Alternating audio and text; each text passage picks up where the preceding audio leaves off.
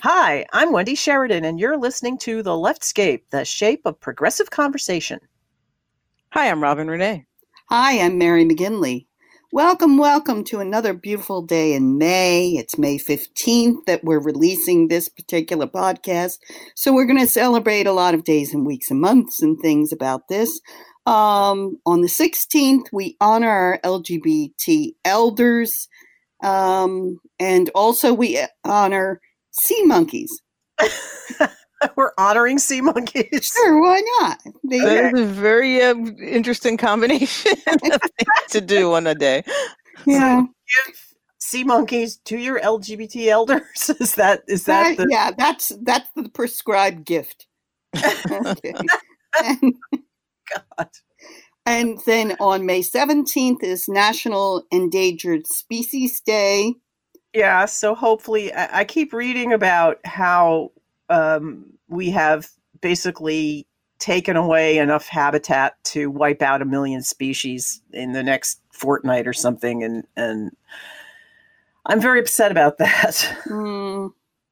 Yeah, I like creatures. I don't like mosquitoes, but I don't think they're not endangered. So yeah, but they are the food of some other species, and if we wipe them out, then it would have a snowball effect. Yeah, so can't play God. That doesn't stop anybody, though. Yeah. On the 18th is HIV Vaccine Awareness Day.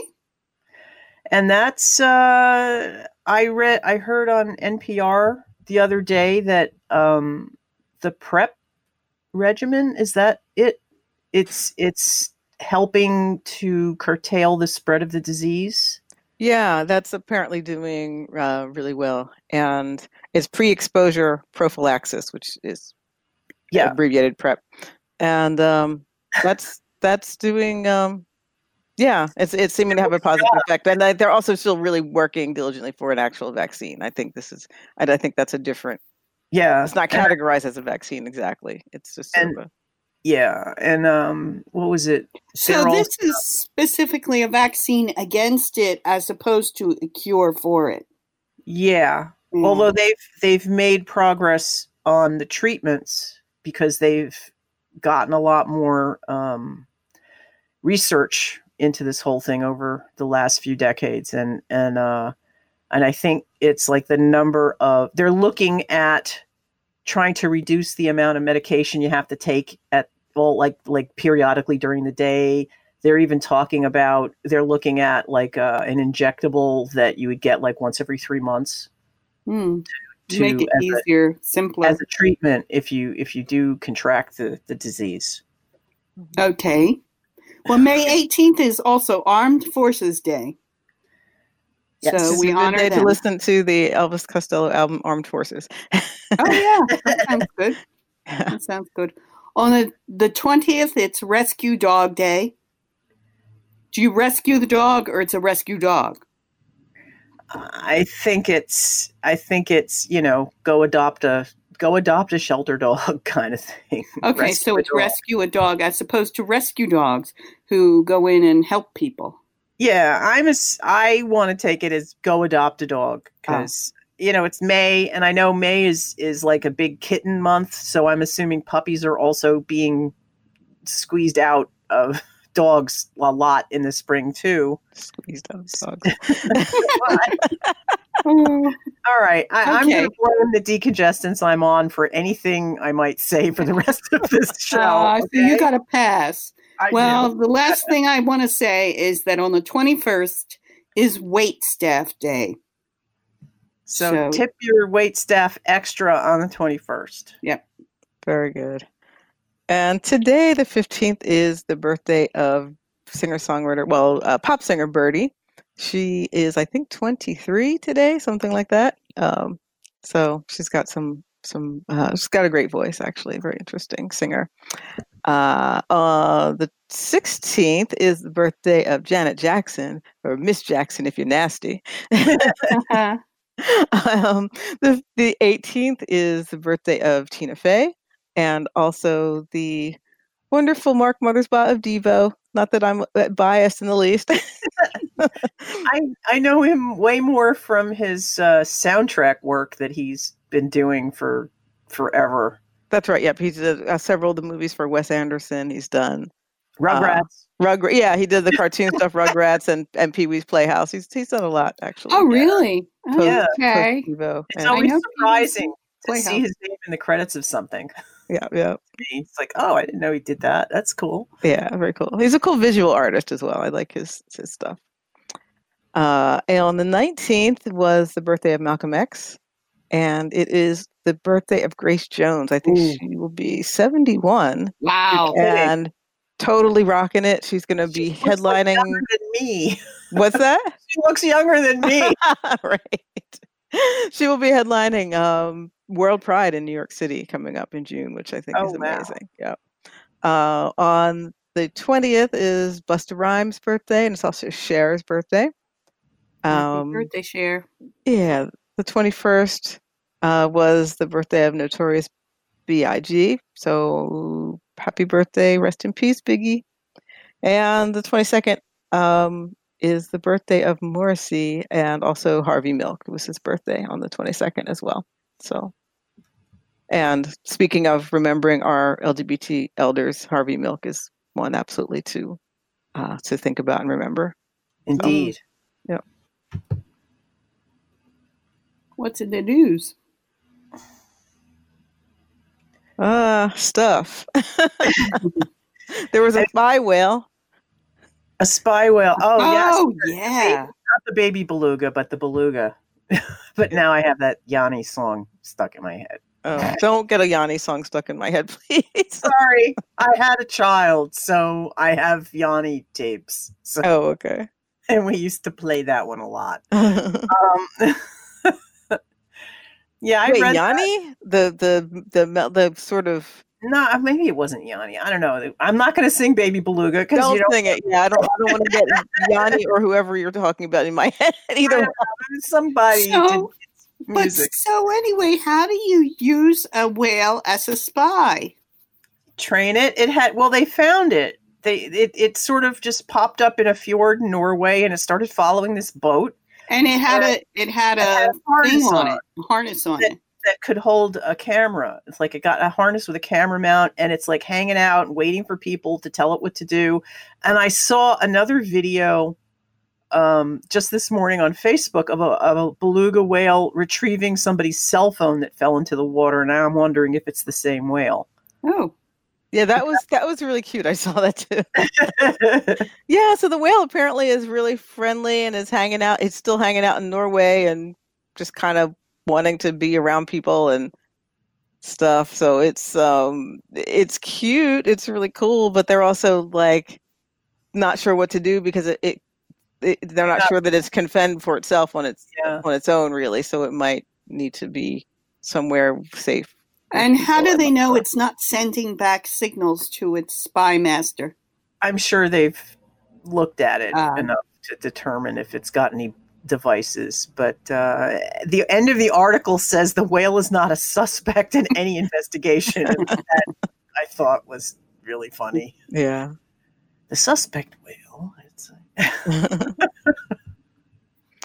And another thing that's been in the news is that a lot of former federal prosecutors just signed a letter discussing the Mueller report, and that it basically said that Trump would be, according to their expertise, would be indicted for obstruction of justice if it weren't for the fact that he's president, and the precedent is that we don't indict sitting presidents. So yeah, Congress has to do it. Yeah, so that's Congress do it. Yeah, right. And one of the things I was thinking about with this is that, I saw the article in Slate, which talked about this, and sort of next to it, I guess in my search, there was a very kind of right-leaning article that mentioned it, and it mentioned it so sort of sarcastically and said, basically, oh, the idiot left-wingers are grasping at straws and they're just looking for anything, and this is totally over. And it was making me think about the perception and the fact that we are talking about I mean, I think we should talk about it. I think it's important, but I wonder how many people are perceiving it that way. Just people who sort of follow the news casually that are just like, why are we still talking about this? Didn't that come out and isn't it over? Like, I wonder how many people actually perceive us as being foolish and ridiculous for. I don't care. Pointing this out. I don't care. This was like step 0, step 1 of a process. And, the guilty parties would love nothing more than for this to be over. Sure. And that's why they're promoting that line of thinking. And the idiots who will believe anything out of Trump's mouth are believing what's coming out of his mouth. I mean, There was that study that somebody put out where they made some fake news site and made these outrageous claims, which probably started a whole bunch of new conspiracy theories just to see how gullible these people are. Mm-hmm. And they're gullible. I believe that. They believe whatever they read. So I don't think I was suggesting that we shouldn't discuss things. I guess I'm wondering for the casual news listener, because I'm not as interested in the people that are like really extreme right wing, and not much you can do about that. But I'm wondering what are the best ways to approach these kinds of discussions. I mean, because you want to get people interested enough to start paying attention. I mean, that's one of the things that I think is important to me, rather than be perceived as, oh, that thing again, like, or just have it be seen as nothing important. Well, I don't know. What do you think gets people uninterested? I don't know. It might just be the perception of news in general. Like some people are just like, oh, I just don't pay any attention to it. It's just easier to not notice the whole thing. You know what I mean? Themselves are helping with that. Say that again. Oh, the news reports, people are getting uninterested in this. And that kind of becomes a self-fulfilling. If the news says it must be true. Yeah. Mm-hmm, mm-hmm. That's true, actually. So I won't say that anymore. and I think some of it has to do with how long everything takes. And it's. You know what? I think it has to do with the helplessness that people feel when they hear something and they can't do anything about it. Then they just don't want to hear it, because that's how I felt. I think that's true. That can happen to me sometimes too. That's a valid point. Yeah, but they're not completely helpless. They can. There are things that you can do, even if you're feeling helpless. You can call your Congress people. Yeah. You can write to them. Yeah. Especially using some of my postcards. Yeah. Well, that's the thing too, is I think that people think, if I call my congressman, they're not going to listen to me. But they don't realize that they do. They count the number. They have like assistants who count the number of calls that they get for or against a particular thing. And they go with it. They have to go with it. Yeah, they do. Well, they get concerned because they know that if their constituents are that riled up to actually bother them, that those are the people who are going to show up at the polls. Okay, so people call your congressman. Yeah, so keep the pressure on. It actually works. Mm-hmm. We've seen this. We've seen this with the ACA. We've seen this with the Tea Party. Things, yeah. Mm-hmm. And I do think that the progressive issues, sure. We've seen it with gay marriage. Yeah. So yeah, keep the pressure on, or that's the only way that we have to, as a group, raise our voice so the people in Congress actually hear us and will do something. And the best way to keep the pressure on, though, in these calls is to be informed by listening to the news, but listen to news rather than commentary. Yeah. Or no, at least know what, listen to the real news. And then if you're going to listen to some opinion, understand that that's what it is. I think that's the important key. A lot of time it's hard to tell the difference anymore. That's true. A fact can be interpreted in many different ways. And I wish that they would reinstate the old FCC rules that they relaxed in the 80s under Reagan. Oh, what were those? Where you had to, the opinion wasn't news. You remember, there actually, if you had a network, you had to devote a certain amount of time to actual news, and the news had to be researched. There were actually rules. Yes, there were rules. Otherwise, the news didn't pay for anything. They weren't making any money off of the news. Mm-hmm. News was a requirement to get their broadcast license, and they sold advertising on it, but it was not their revenue stream. Yeah, and I definitely remember it being much more straightforward. Yeah, it was just reliable. And yeah. And that's the way it was. I'm showing my age. So. Well, but I think that is true. That really the newscast was about really what happened today, And I think that's one of the reasons why people got so they felt a real connection to what was happening in Vietnam during that war, because they were really showing what was happening and talking about it every single day, as opposed to putting a spin on it or deciding, or the network deciding that they didn't want to talk about it. So it just wasn't emphasized, or, it was just literally every day what was happening, and body counts and images, Speaking of the Vietnam War, we record this the week prior to when it airs. And this past week was the anniversary of the Kent State shooting. Oh, yeah. And I remember when it happened, and I remember how the entire country was shocked. And you're reading it, and it's like they killed 4 students. And I'm thinking about the current crop of school shootings. Yeah. And if it happened, if Kent State happened today, I'm wondering, we'd talk about it for 3 or 4 days, and then we'd forget about it. Mm. And that's kind of blowing my mind. Well, though, with Kent State shooting, it was who was doing the shooting was the awful thing. That's true. Well, the shooting itself was also an awful thing, but yes, it was government doing it. Yeah. As opposed to a gunman. Some sad lone wolf person who never is working with anyone else. Right. So. Yeah, but thank you for that. I was actually thinking that I wish we had talked about Kent State. So thank you for mentioning that. Oh, okay. And I think there was an interesting, I believe there's a more recent interview with Jerry Casale of Devo about having been there. That's where that band started, actually. Really? Yep. And a lot of the sort of impetus of de-evolution came out of being sort of like being like a hippie and having fun, and then all of a sudden 2 of your friends are shot dead. Wow. And going oh my God, what's really going on in this world, And that's a lot of where they got their initial I didn't know that. Energy. That's really interesting. Yeah, it's intense. It's weird. But yeah, Jerry has talked about that experience quite a bit. But yeah, so thank you for remembering May 4th. Absolutely.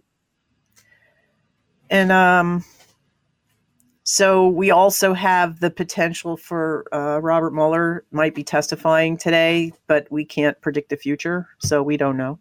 That's right. So by the time you hear this, you'll know if he's in Congress talking or not. We'll talk about it after the fact, but right now it's before the fact. Yeah.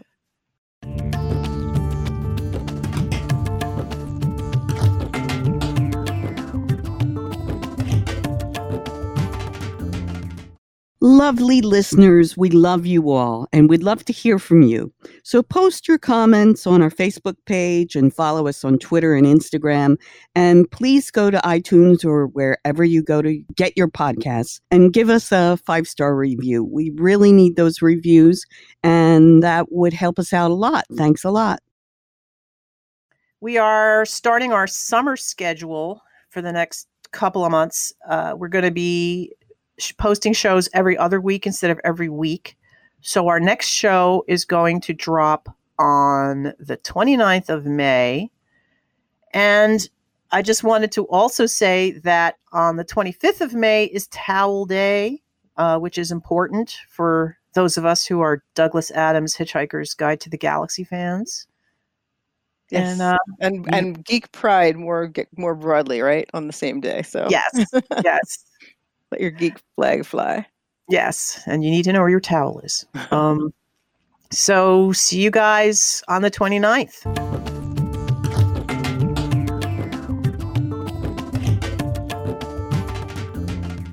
So welcome to Mythbusting 2.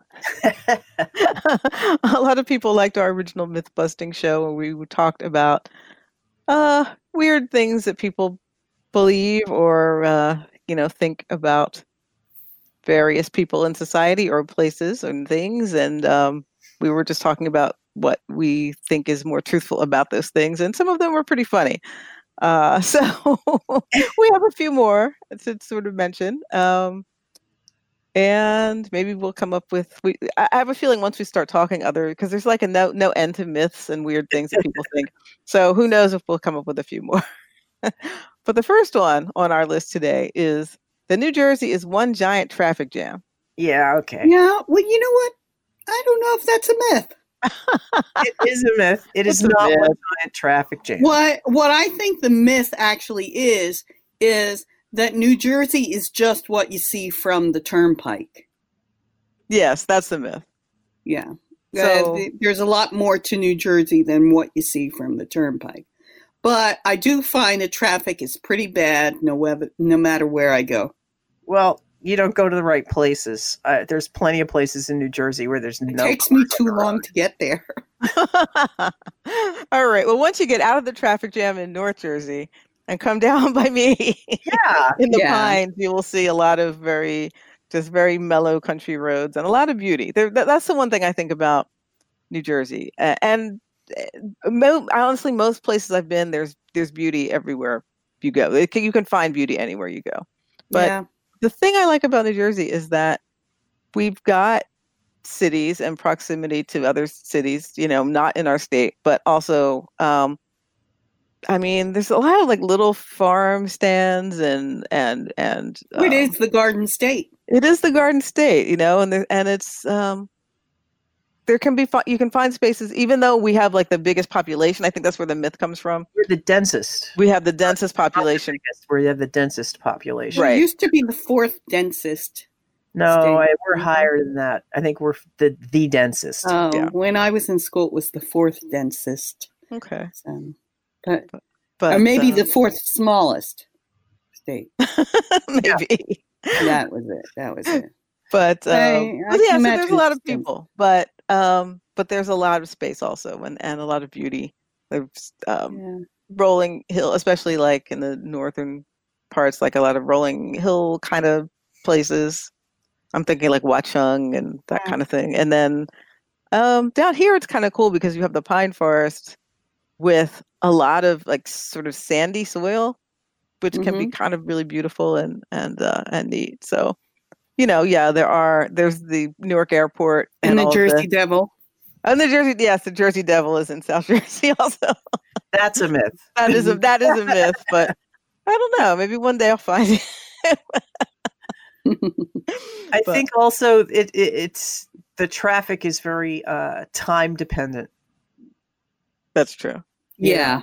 Rush hour is terrible in and around New York City and the major highways, and I think it's a lot of this comes from people out of state going down the shore on Friday afternoons, because then all of the major thoroughfares do turn into a parking lot in a couple of spots. Yeah. And I remember I had a commute that was heading south along the Parkway, and on Fridays it was like you don't even bother getting on the Parkway, but there are other roads that you could take that take slightly longer, but at least you don't have to, stop and go. It's not that.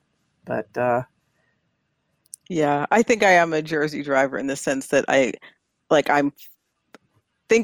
know all the weird highway, like the highway numbers and circles and things don't freak me out. And I've gotten to know if you do run into traffic, on the turnpike or whatever, they're ways off of it. I'm like, okay, yeah, I'm not. I will say we got nothing compared to Los Angeles area. Yeah, well, that's true. So, I'm heading for that shortly, so that'll be interesting. Yeah, I was just thinking about when you drive around Washington, D.C., that always seems I do not like that beltway. Oh my gosh. But see, now we're just stereotyping other places. People who live down there kind of understand the whole system. I don't get the So the same things with Jersey. Yeah, but we've got plants and stuff and lots of other things besides traffic. Yeah, so. we around where I live here, there's horse farms. You could go horseback riding, stuff like that. Yep. Cool. So what else? What other kind of myths are there to be busting? Yes. This is weird. Well, wait a second. All romantic relationships are butch femme. I'm just you missed reading the first part of the sentence. Okay. Lesbians can't get a man. Well, although I think there is a bigger myth though that all relationships are butch femme. I think that was sort of a all relationships or all lesbian relationships. I think all relationships. All like some people have this idea. It's a leader and a follower. Yeah, or if you're in a gay, a lot of people would say to gay men, like, oh, which one's the man, which one's the woman? Yeah, and to which my gay nephew explained to me, there is no woman. That's the whole point. Yeah. Or even just with, it could be a heterosexual relationship or whatever, but the idea that those roles are static and that someone's got to be taking them, and I find certainly people I prefer to be in relationship with, I think in a lot of ways are very fluid. So there's not necessarily like one person who's more masculine or more whatever the list of stereotypes we go with that are. It's just like we're people, and one of us likes doing certain types of tasks, and others like to do other things. And in bed, we never know who's going to be where. It's all fine. One is going to be better at math, so they'll do the bookkeeping. Yeah. That could be that simple. Yeah. And somebody else is better at cooking, so they do the cooking. So what, hang on, what, I didn't know cooking and math were genderized. They are. Oh, yeah. Okay, I don't think that, obviously it's not, but people associate math with being math. And it's la cooking. Is that? La cooking. I'm taking French on Duolingo, so it's like. Gender and like, who's the neat one? Who's the one who cleans up? Felix. Yeah. That's not male and female. That's like Felix and Oscar. Right? Exactly. Well, I think that was maybe part of the joke of that show of The Odd Couple, that he was the quote unquote more feminine one, and Oscar was like the sports guy, gruff, and all that. He's the one that got the women. That's true too. Yeah, well, they were doing that to try to make sure that it didn't come off that he was gay. Right. Which, that's another whole story. But no, I think, to your point, Wendy, I think that a lot of people in our society really do have those ideas very strongly. And that's one of the reasons why girls tend to start dropping out of math and higher sciences, like at a faster rate than boys do. Because even if no one's telling you math isn't for girls, like there's a lot of signals that kind of give people that idea, which is really sad. And I know a lot of people are working to but bookkeeping is just addition. That's not. I guess it's math, but that's not what I consider to be math. What I consider to be math are like differential equations and matrices with 30 columns and rows and that shit. It's the stuff. It's the hard stuff. Okay. Derivatives and but you never get to the hard stuff if you've been discouraged by the but the bookkeeping is just adding. Yeah. Okay, so you're saying that somebody in a relationship, they're not doing like higher math. Is that what you mean? Yeah. Okay.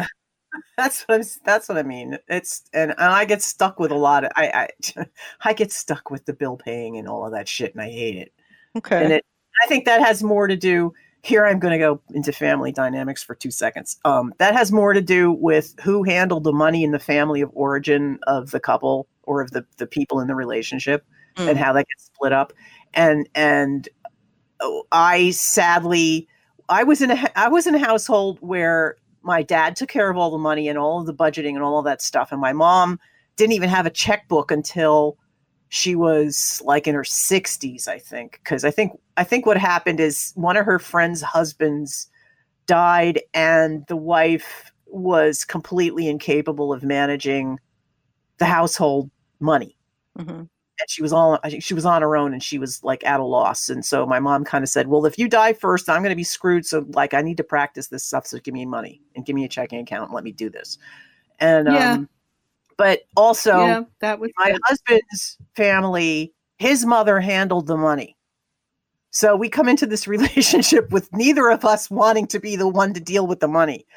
Somebody has to do it. Yeah. So it really sucked. Yeah, but you're good at math. Yeah, I'm good at math, but I'm not good at paying bills. There's a difference. But anyway, so maybe that actually helps to bust the myth that, I mean, a lot of people deal with it like and with money stuff anyway, in terms of what their background is with it, if they have anxiety around it, if they don't, and that kind of thing. So it's not always, although I think typically it used to be always like a man's job or something. I don't know. That doesn't have to be the man case. Was historically the breadwinner, and I guess he wanted control over his money. Right. And it also helps to keep, the non-working wife trapped in the relationship, because she has no means to be free if she wanted to be. So it was also a control thing. Yeah. Here I am being mean. But I'm glad that I think that's a real thing. But I'm glad that romantic relationships do not necessarily have to have any type of dynamic like that. It can be, it can be down to individuals, strengths and weaknesses and desires and all of the above. So as it should be. Yes, absolutely. Yeah. And it's also the kind of thing that whatever these roles that you have, they can change. They're fluid. Mm-hmm. Even if your gender isn't fluid, the roles that you play in the relationship and the tasks that you do, you're not stuck with them for the entire relationship or for the rest of your life. At least I hope not. I would love to get to the point where I don't have to worry about paying bills anymore, for instance. Yeah. Speaking of which, when I was first married, I was trying to cook. And my husband came up behind me, and I thought he was like going to hug me, but instead what he did was he started saying, well, you've got to turn this down because that's going to burn, and stir this while you do. He started giving me instructions about cooking. I remember this story. This is good. Yeah. So I just turned around and I handed him the spoon and I said, here, you do it. Because I was fine with that. He wanted to cook. Great. And so many, many years he has been cooking, and he's a great cook. He can go to a restaurant, taste something, and then go home and just from tasting it, copy it. And, wow. Yeah. So he's pretty good. But this past year, when I broke my ankle and I was laid up, and a lot of times I was home alone and I couldn't get up and I couldn't move, and Alan had to go out to work or something, and he would forget to leave me anything to eat. And so I lost 10 pounds laying there. I lost 12 pounds actually. And so the great diet of neglect. Okay. Yeah. But I had my computer with me, and I was watching YouTube, and I was watching all these cooking shows, and I was thinking, you know what? I really should learn to cook. So yesterday I decided I was going to cook a roast, which is something I never did. A roast with potatoes and a real old-fashioned meal, and I was cooking it, and my husband did not leave the kitchen once. He was constantly next to me and saying, you know, turn this down, put this up, and I was like, will you get out of here? but I just, he will not let go of that role of being the cook. He's just not cooking when I'm there and hungry. So what other things are myths that need to be busted? Well, the one tangential one you mentioned earlier, the idea that lesbians just can't get a man. Oh, yeah. is incorrect. I guess people do, because I always hear on like TV shows and stuff that, you know, oh, she just needs me, you know, I can cure her of her lesbianism because he's thinking he's this great lover. Thinks he's got the magic dick, right? Yeah. Thank you. Yes, the magic penis will fix all lesbians, and it's like, no. Yeah, and I think inherent in the stereotype that was that lesbians are ugly or something, you know, and it's just stupid because I mean there are people across the spectrum who have whatever like standard beauty and others who have other types of beauty, and you know you can't I mean, you know, there are fashion choices that people make to signal their identity in some cases, but in general, like you can't look at someone and know what their sexual identity is. That's ridiculous. So you know, gaydar is a myth. What's that? Gaydar is a myth. No, I think there's a thing to gaydar, but I think also that this is an interesting thing. I think queer people can sometimes know queer people. You could also be very wrong, you know. Mm-hmm. But my point is, though, that there are all types of different looks to people of all different types of sexualities. Like you can't say, well, lesbians only wear flannel and Birkenstocks or something like that. And what this boils down to, this myth is, it's that lesbians are only lesbians because they can't get a man. Right, which is just, and if they could get a man, then they wouldn't be lesbians. But I was just having this conversation yesterday at work with this another woman who is a lesbian, and because I was talking about how when I was going to come home for my birthday, would my husband have baked a cake or something, or purchased a cake? And she said, he probably didn't. He's a man.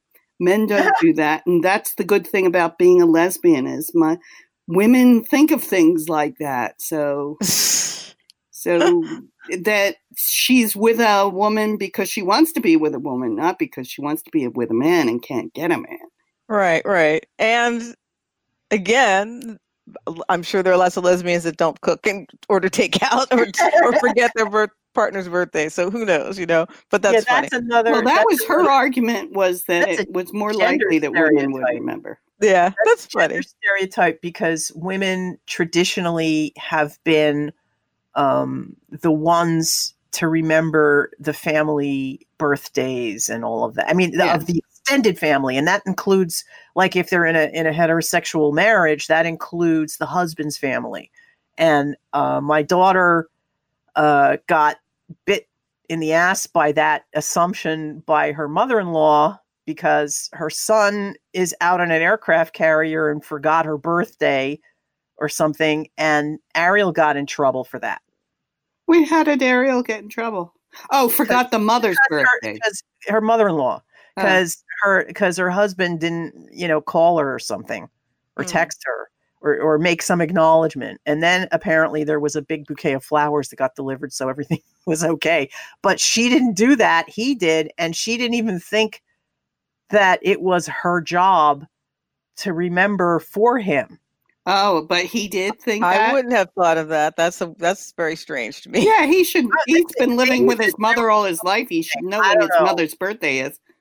Yeah, I know she's not responsible for that, but I know, for example, my mom would, and actually I did this for a long time too. I had generated a calendar of everybody's birthdays, and I handed it out as a Yule present to the extended family, so nobody had an excuse. for not knowing. That's a good idea. But I thought I had read this in one of those relationship books that women, it was part of, the women do the emotional labor in the relationship, in a hetero relationship. Typically, in traditional hetero relationships, the woman does the emotional labor and the man opens jars. I don't know. Right. And part of remembering birthdays, that's emotional labor. No. And since it just sounds like being organized. Well, his family is a very kind of traditional family, and the mother-in-law got all bent out of shape because nobody over there in California remembered her birthday on the day or something. And there were many fraught text messages flying back and forth across the airwaves. Oh, that's wow. If somebody forgot my birthday, I wouldn't say anything about it. Wow, that's really something. I might feel bad, but I'm not going to say something. If I'm going to get weird about my birthday, I start announcing it like 2 months ahead of time. Yeah, that's what you do. My birthday's coming up. Don't forget it. It's this day. Because I don't need to test people who it's like a test. Yeah, it is, and I think it's kind of mean. Sounds like that mother-in-law did a test. Who knows? That's weird. She wants to judge her new daughter-in-law. Lesbians are lesbians because they love women and want and desire women. I think that's the end of that story. But it's cool that these are interesting. These are interesting anecdotes. I'm glad I've escaped the weird someone else's family thinking I need to know their birthday story. Yeah, so far.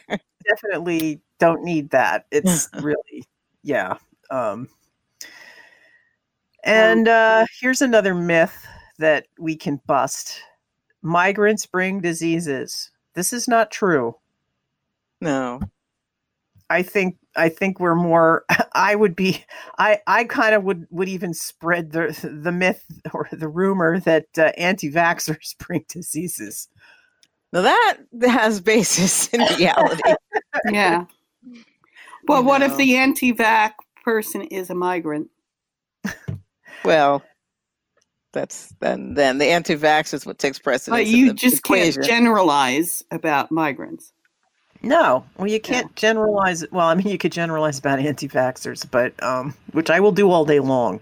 I will paint them with a broad brush, a broad vaccine brush. No, but just like random people coming to the border don't necessarily have any more disease than anybody else. Right. There is no evidence to show that migrants are spreading disease, says Dr. Paul Spiegel, who directs the Center for Humanitarian Health at Johns Hopkins School of Public Health. That is a false argument that is used to keep migrants out, Spiegel told NBC News. That's just, it's a fear thing. That's all that is. Well, and it's being promoted as a way, they're currently talking about that now as a way to screw people up coming up from South America. And it's not helping that we're having, measles outbreaks everywhere because of anti-vaxxers. Yeah, that freaks me out. And I've heard that some people should get boosters for measles. I have to figure out. I mean, I don't recall. I mean, I think I obviously had it when I was a young person. Well, they're saying that if you were born between 1957 and 1985, that your immunity may be weakened now, because if you were born prior to 1957, again, I'm guessing because of the way they're making these dates and what they're saying, that 57 is when the vaccine came out for measles. Mm-hmm. So if you were born before 1957, you probably had it. You actually contracted measles, and your immunity is likely lifetime. However, if you were given immunity by the vaccine, it could be weakened over time. And the way, and I'm actually going to the doctor this week, and I'm going to ask him to do a titer test, which is, I guess, they're going to test the amount of antibodies that I currently have in my body, and then I will get boosters for whatever I need. Okay. That's smart. Because I remember having chicken pox and I remember having mumps and I remember having rubella. I actually contracted all of those. Well, I got that on purpose because there was no vaccine. And my brother got it and my mom let me finish his soup. Ew. Oh, wow. Well, no, I was 11 or 12 and she said, better you get it now than when you're older and pregnant. Oh. Because it causes birth defects. If you get rubella while you're pregnant, your baby will have horrible deformities. And that was like March of Dimes actually started because of what happens to pregnant women that get rubella, which is German measles, which people confuse with measles. It's not the same. Yeah. Those are things I don't remember. I've heard of German measles and rubella, and chickenpox I did have, actually. That's the only one of those. Well, the chickenpox vaccine only came out in the 90s. Right. It came out right around the time my daughter was born, and I gave it to her, and I was really glad because, like, the first thing that happened when she went into daycare is some other kid got chickenpox. Oh. At school. So he exposed everybody, and I was, and all a bunch of other kids got it, and my kid didn't because she had the vaccine. Nice. So vaccinate your children, vaccinate yourselves if you need them. And if you're sick, stay the hell home. Yes. And the myth about it causing autism is bullshit. Yeah. That's another myth.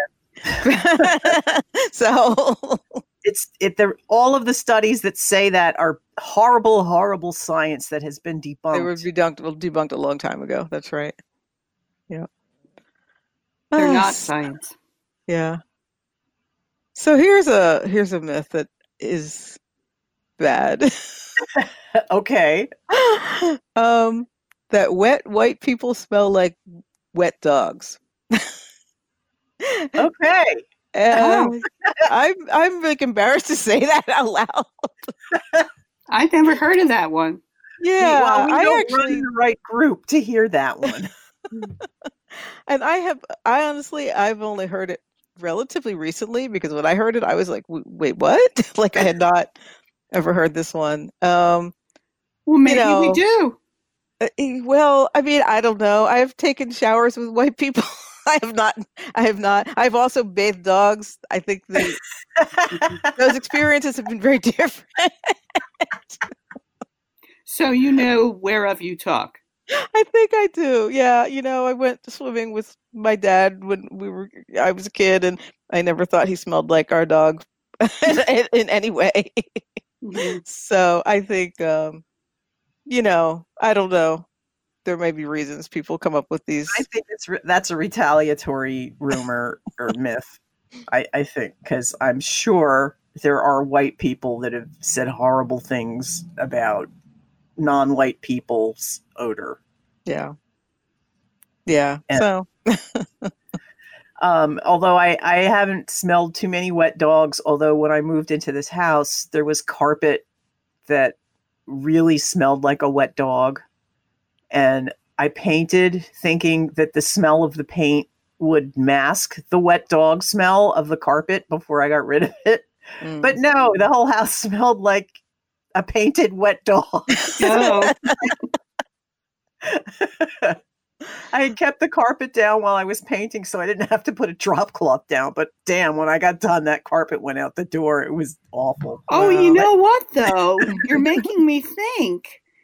Robin. Now, Robin, you went to a Catholic school, didn't you? I did. Didn't you have to wear a wool uniform? Well, I remember we had these wool blazers at the Catholic school I went to, and whenever it rained, we smelled like wet dogs. So Catholic school people smell like well, if you're dogs. Wearing wool. Yeah, no, our blazers. Are you sure it was sheep wool? Maybe it was dog wool. Could have been. They're saving some money. Right.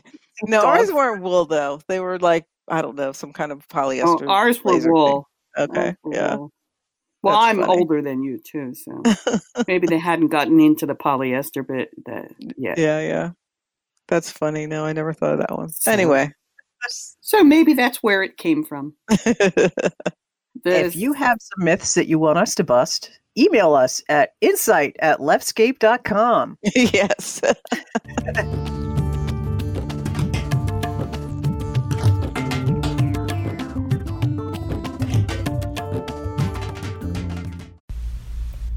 Hello, this is Robin Renée. You can find me online at robinrenee.com. And my music is on iTunes, CD Baby, Pandora, Spotify, and elsewhere around the web. So check it out. And you can like me at facebook.com/RobinReneeFan. Tweet at me at SpiritRockSexy and follow me on Instagram at RobinReneeMusic. I would love to hear from you. The Leftscape is sponsored by Harlequin and Other Fantasies, a meditative coloring book for grown-ups. Over 30 original illustrations to color, printed on 80-pound cover stock paper to avoid bleed-through with alcohol-based markers like Sharpies. Spiral bound to lay flat when open. Printed on one side so you can frame your masterpiece without sacrificing another drawing. Subjects include animals, people, mandalas, steampunk, Celtic knotwork, and so much more. Use Leftscape at checkout to get free shipping. See the Leftscape website for details. Purchase Harlequin and Other Fantasies from wendycards.com.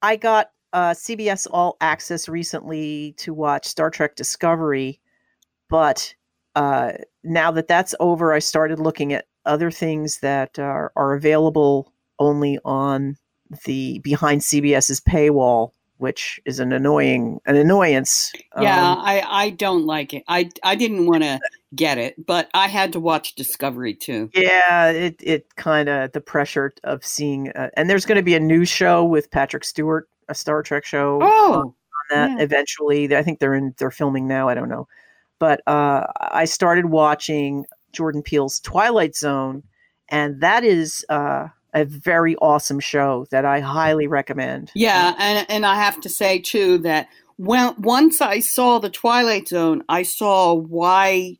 It gave me a reason why to pay for something that was CBS, because this is CBS that they can't do ordinarily on the broadcast. Yeah, what do you mean? Because of the cursing, or just language and it's more sophisticated ideas or something. Well, I don't know. I think network television can handle sophisticated ideas. Yeah. But why don't they have The Good Fight? Why? What do you think? Did you watch The Good Fight? No, not yet. It's on my list. It's very political. Yeah, I know. But let's talk about the Twilight Zone for a second. And you said you only watched the first episode. I watched the first episode. Yeah. It was great. It was really good. And I also think that Jordan Peele is a perfect Rod Stewart. No, Rod Serling. That's wrong, Rod. Yes, Rod Stewart. Jordan Peele and Rod Stewart. There's some myths about Rod Stewart we didn't cover in this episode. That's another story. But honestly, I'm glad to hear that you guys are digging the show, because I've read some pretty lukewarm reviews of it, and it's good to hear other opinions. So I'm happy. Yeah. Yeah. Well, it's good enough to continue to pay for it until it's over, and then I'm getting out. Yeah. But I think Jordan Peele really has the Rod Stewart affect down when he does his I mean, he doesn't talk like, he doesn't do the voice, because that would be dumb, but he has that very the demeanor. Yeah, thank you. Thank you. You're my mobile thesaurus. Yeah, he has it down, and he's the executive producer, and he only had his hands like in the writing of the second episode, Nightmare at 30,000 Feet, which is kind of it's sort of based on Nightmare at 20,000 Feet. Was that the one with Shatner and the guy on the Star Trek guy? William Shatner. Well, they've done it. They've made it twice. They've done it twice already. So This was like the third time. Bill Shatner was in the first one during the original run of the Twilight Zone, and that one had a gremlin on the wing of the plane as it was flying, and it was ripping the engine apart, and he could see it and nobody believed him. And this one is different. This version is different than that. And they also remade it with John Lithgow in, I believe, Twilight Zone, the movie. I remember that. And the two of them, when they were both on Third Rock from the Sun, kind of riffed on that, like they were acknowledging that they were both doing that episode, which was hysterical. But these episodes are really powerful and really creepy, and they're great. It's, and I'm not into horror as a genre, but these are they're not gory. So it's more not, suspense. Yeah, it's not gory horror. It's intelligent. Yeah, and it's suspense. Psychological horror. Yeah. And suspense, yeah. Yes. And but also, though, the thing about Rod Stewart, Rod Stewart. Rod Serling. You come saying that now. I never would have said that. Is that the premise of each episode of the original, there was a twist to it. And that's the thing that's difficult to get. It's not the horror, it's the premise and the twist. And I only saw that first episode with the comedian, but the premise to that was just so solid, and the twist to it was remarkable. I really thought this is. We're not going to spoil it. Yeah, I'm not going to spoil it, but from reading science fiction and stuff, that those short stories that Rod Serling used to write, well, there was always a twist, right? Yeah. Well, he didn't write all of the episodes either. No, but it started out with him. Yeah. And then he had to hire other writers, but it started out based on his short stories. But the first one is about a comedian getting advice from an older famous comedian, and it's the comedian is Kamali Nanajan, and Tracy Morgan plays the older comedian, and they were really, really good. Yeah, very dramatic. To see people as a comedian to do such good dramatic acting was good. Yeah, and Nightmare at 30,000 Feet was you're expecting it to kind of be like the one that you saw already, but it's not. It's not at all. I will say this: there's no gremlin out on the wing, and so that one involves a guy kind of freaking out on a plane for reasons. I'm not going to tell you what the reasons are, and I'm not going to tell you how it ends. It's not like, I have not. It's not like the other ones. It's not like the other versions. Okay, I have not seen that one yet. Right. Okay, so I'm not going to spoil it, but I'll tell you that just last week I saw the original after having not seen it for 40 years, right? Mm-hmm. And I was surprised about all the other things that it was about, other than the gremlin on the wing. It was all about him getting out of the insane asylum, and he's trying to hold on to his sanity and stuff like that. So it sounds to me like they've gone back to those themes. Yeah, in that one a little bit. Episode 3 is called Replay. And that one is really, really, really powerful. It deals with interactions between teenage Black youth and the police. And it's really good. A Traveler is episode 4, and that one is more a about strangers in a small town, and I'm really I'm really not saying anything about it. That one's really cool. I think it had the highest creepiness factor of all of the ones I've seen so far. And I really enjoyed that one. The Wonderkind episode 5 is about Michael Cho playing a campaign manager that ends up getting a 10-year-old elected president.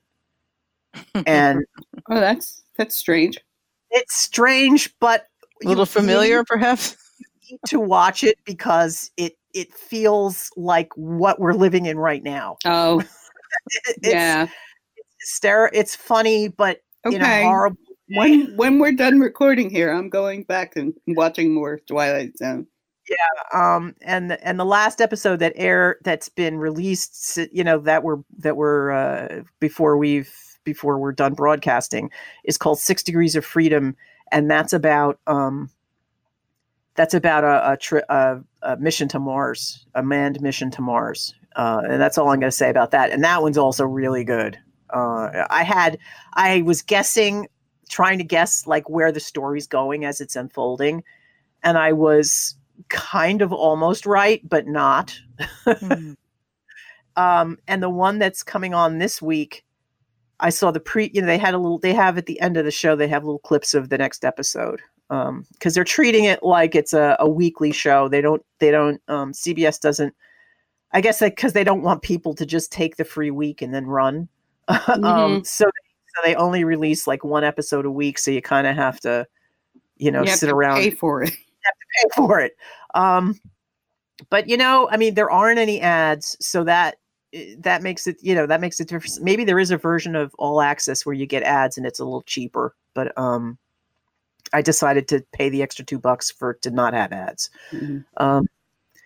It's the next episode is called Not All Men, and I'm really anxious. I'm really anticipating that one with a lot of enthusiasm. And I will tell you the blurb on Wikipedia says, a mysterious epidemic spreads throughout the world following a meteor shower, causing men to become violent and attack women as 2 women work to survive their crazed lovers. Uh-oh. So I'm really looking forward to that one. And the last episode that they have listed is called Point of Origin, and they don't talk about that at all. Well, I'm going to throw out in something here. Okay. I mean, even though I only saw that one episode, the first episode, do you remember in the original Twilight Zone that there was one about a ventriloquist? Yes. It was Cliff Robertson was a ventriloquist, and there was this dummy that took over him. Yeah. Well, at one point in the show about the comedian, they're in the back in the dressing room, and sitting there is that dummy. So he's, I don't know. I just got excited when I said, oh, that's the original dummy. I saw that. I didn't know that. Yeah. But you know what, though? In the one called Rewind, or Replay, rather, they're in like this diner, and they have the jukebox looking thing in the booth with the little devil head. Oh, yeah. I mean, it's just there, and they don't interact with it in any way, but it's there. So I guess he's throwing things in every episode. I have to now go back and look at the other episodes to see if there's little Easter eggs from the original series. Yeah, Easter eggs. That's what it is. That's cool. I only caught the other one, though. So that's this is an awesome thing. And if you have CBS All Access, I recommend it highly. And if you don't, they do offer your first week for free. So you can, and if you're going to get the free week, the hell out of everything. Yeah, if you're going to get the free week, wait until the whole series has come out, and then when you have the free week, you can watch all the episodes all at once. Yeah, and not have a life other than TV. But.